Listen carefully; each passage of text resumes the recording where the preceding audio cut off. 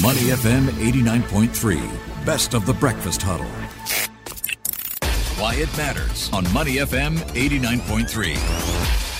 Money FM 89.3, The Breakfast Huddle with Elliot Danker, Bharati Jagdish and Ryan Huang. It is time now for Why It Matters. I'm going to be talking about how Singapore might be able to reclaim its position as a global capital markets investment hub. We always want to be number one at everything, right? And this is one of those areas as well. But the problem is competition's always tight. There's always pressure to maintain that top position. And in this case, like you mentioned, as the global capital markets investment hub. So how are those people in the financial scene helping with maintaining and possibly reclaiming our position as a global capital markets investment hub? Well, the Singapore exchange-backed private market platform ADX has set its sights on transaction volume of, get this, $1 billion by 2023. We're talking here about a figure that is more than 6 times the volume of $150 million achieved just last year. And they've got a new CEO as well, so we'll find out how they're going to achieve that target. Oi E Chu, the CEO of ADX, is on the line. Good morning. How are you? Hi, good morning. Glad to be with the both of you this morning. Yeah, I believe you guys were previously known as iStocks, right? A lot of us would probably be more familiar with that. Yes, that's right. From iStocks, we rebranded to ADX, I think now about a year ago. Okay. Yeah, and so ADX is spelled ADDX, for those of you who haven't caught it. But ADX is our new branding, and it came together with a whole different slew of features, including the app. Okay, so tell us more about the branding and what underpins this, including the app, of course. Yeah, so we are a private markets exchange, and we bring investments like funds. So we have a whole range, private equity, venture capital, with private real estate, with private credit, hedge funds. We also do investments like pre-IPO equity as well as bonds, short-term and long-term. And we focused on accredited investors, so individual investors, but above a certain net worth, and corporate as well as institutional accredited investors. So sometime last year, we knew that we're very focused on the individual investor. And obviously from the web, the natural transition was the app as well. So when we rebranded, it was all about getting consumers a bit more educated, understanding how they invest in private markets and taking that one step closer to them. All right. You have been announced recently as the new CEO of ADX. You've got a 20-year career in banking. I mean, and I love getting perspective whenever it comes to these questions. A woman in a male-dominated environment. Tell us a little bit about some of the challenges you've overcome. Yeah, I think investment banking is a very intense career. Yeah. And, in the earlier years, obviously, you sort of have to be up and running. You always have to be running at the 15-hour, sort of 18-hour type work days.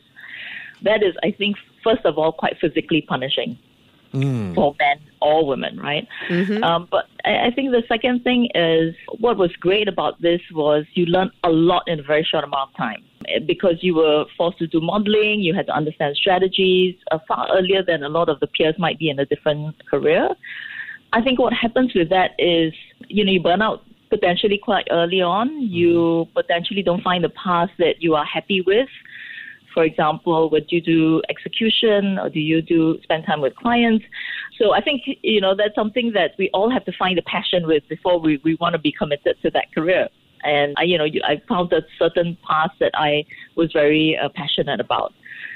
And that's why I stayed in the industry for more than 20 years. I'm glad you mentioned that all of this affects both men and women, right? It's not gender specific, is it? No, it's not gender specific, but women do sort of at some point. Some of them would want to sort of step down and have a family, and that usually that's always quite difficult in an industry that's quite intense. Of course, if the men helped out more at home, it might be easier. I always say that. But I guess there are larger issues to discuss here as well. I mean, you've made it. You want to also change the way investors access opportunities as an individual as well as a company. So let's talk about the changes that you have observed in the scene recently, especially during the pandemic and thereafter. What are some of the key changes that companies like yours will have to take into account as you try to revolutionize the way investors access opportunities moving forward and as you facilitate that for them? Yeah, this is quite interesting because my experience in investment banking, I mean, I've been in that for more than 20 years now, right? And taking some of the key learnings in the structuring, in the investor behavior, in sort of basic market structures and taking that to the private markets is quite novel. And so what we've seen in the last 2 years, which I think COVID has accelerated, is this whole idea of investors becoming a lot more self-service, going through platforms, going through apps, and understanding what the investment opportunities are out there. Now, we have really brought that together with private market investing. And private markets has not traditionally been accessible to individuals, partly because they were designed for long-term capital like sovereign wealth funds, right? So the ability to take that down in size, the ability to offer a market for liquidity, the ability to do it on the app, I think what we've done is really put all of that in one space, and we've pushed a lot of education out as well. And this is only possible when everyone's a lot more sensitive to using technology to serve their own needs. I like the topic on education. How do you ensure that your education reaches the right audience? Yeah, that's a good question. We spend a lot on the digital space to understand where our target audience are. We'll obviously look for investors who are already curious about private markets and how they can add to their own investment portfolio. And obviously part of that is also word of mouth and people who are interested who come on. Of course, some are savvier than others, right? How many different types of segments are you targeting? First of all, we're allowed to target accredited investors, and that generally means 1 million net financial assets and above. But even within that space, you think about Singapore is actually quite a big market. And I would say some of them are already well covered by private banks. So they have private bankers who are explaining to them products and who are a lot more educated. I would say that a large part are not particularly focused on private markets because it was just not that available to them previously. So our education actually covers a lot of investors who are less familiar. But for those who are familiar, can definitely immediately get what we're trying to do here and either invest in them or speak to our coverage, relationship managers with more sort of deeper questions. That's great. Time to get into the Singapore competitive style part of our interview. We want to talk about Singapore reclaiming its position as a global capital markets investment hub. But I suppose if we could help us set some context, where do we rank now and who exactly is our competition? Yeah, I mean, that's an interesting one. I think that we all are extremely different in terms of the hubs. I mean, we're always being compared to Hong Kong and London and New York. But in reality, I think we have our own, everybody has their own niche space, right? Yeah, I think. Yeah. But what's happening today is Singapore is definitely in the forefront and ahead in thinking about opening up to fintech companies and opening up to innovation. And I think that is where we are a little bit ahead of the game because there's been a lot of encouragement with FinTech Festival and concepts like that is going to drive our leadership. But everyone is catching up, right? I mean, Hong Kong and London and New York definitely see the space here, and they're all trying to catch up as well. So what's our value proposition vis-a-vis all of these other places that you mentioned? Yeah, I think what's happening is Singapore is a great place for talent. It's a great place for innovation because the government is very supportive. It also, I think Singapore government has been very early in its thinking around aligning innovation with regulation. So, for example, in our space, they were quite clear in aligning what is digital securities and tokenization relative to the security itself. So, I mean, they basically said digital security is the same as the underlying security, right? It's a little bit like stocks. electronic stocks are basically the same version as stocks.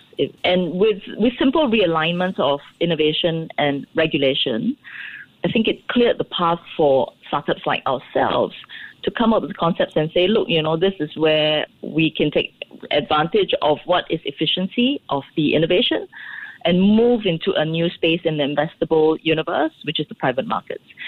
This is obviously one of many, many examples. There are many startups here that have grown in size and AUM, and I think that Singapore is now recognized as the place to watch when it comes to fintech, wealth tech, sort of all capital markets as well. And everyone's looking to see what are some of the new concepts that are coming out in Singapore. When you talk about fintech and regulation, you can't help but throw blockchain into that whole equation. Yes. What are your thoughts on it? So we use blockchain as our underlying technology, and we see how powerful blockchain is as a concept in building a capital markets platform and differentiation. Okay. But in reality, blockchain can be used across many, many use cases in the financial world. So I think the point here is to allow the innovation to come up. And I think the point here is for MAS to encourage different business models that will grow out of these innovations, because it's not just about using better technology to serve an existing process. I think that is great. It's not enough. I think it is also about how does innovation bring in new business models and potentially disrupt incumbent industries. So I think blockchain is just one of the conversation topics here. Clearly, it's more about innovation. Okay, so in that realm of innovation, what else do you see emerging aside from blockchain, of course? Oh, there are many business models. Name one or two key ones. Yeah. That's an interesting one. I mean, for example, blockchain is not just one of the big ledger.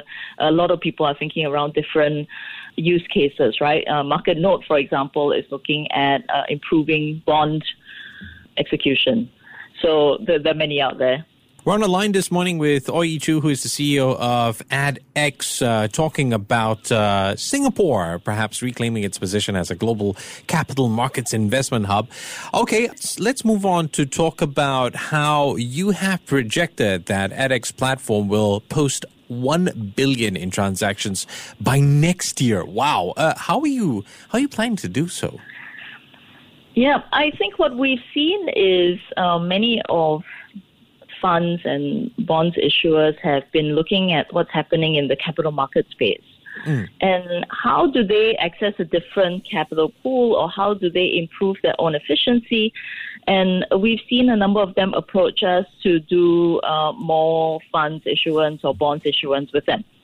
And I think what we see is that while we're focusing and we're seeing that rapid growth within the individual consumer base, we're also seeing a lot of reverse inquiries from the what I call the B2B to C space. So other external asset managers, family offices, private banks, securities houses, I think they will also find our platform extremely easy to use, and they can use that as a call for distribution into that.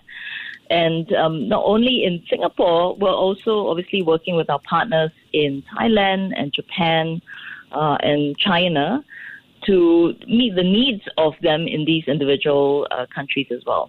Let's talk about how all of these moves could help investors who are looking to transition from public to private markets in this era where we're seeing an onslaught of changes, innovations, right? In an era of digital currencies, something that people are also trying to navigate through and figure out at this point. What exactly is the way ahead in terms of the advice that you can give to such individuals and investors? Yeah, everybody is very fascinated with that. We can see, in the last few weeks, even everyone's keeping an eye on what's happening in the digital asset space.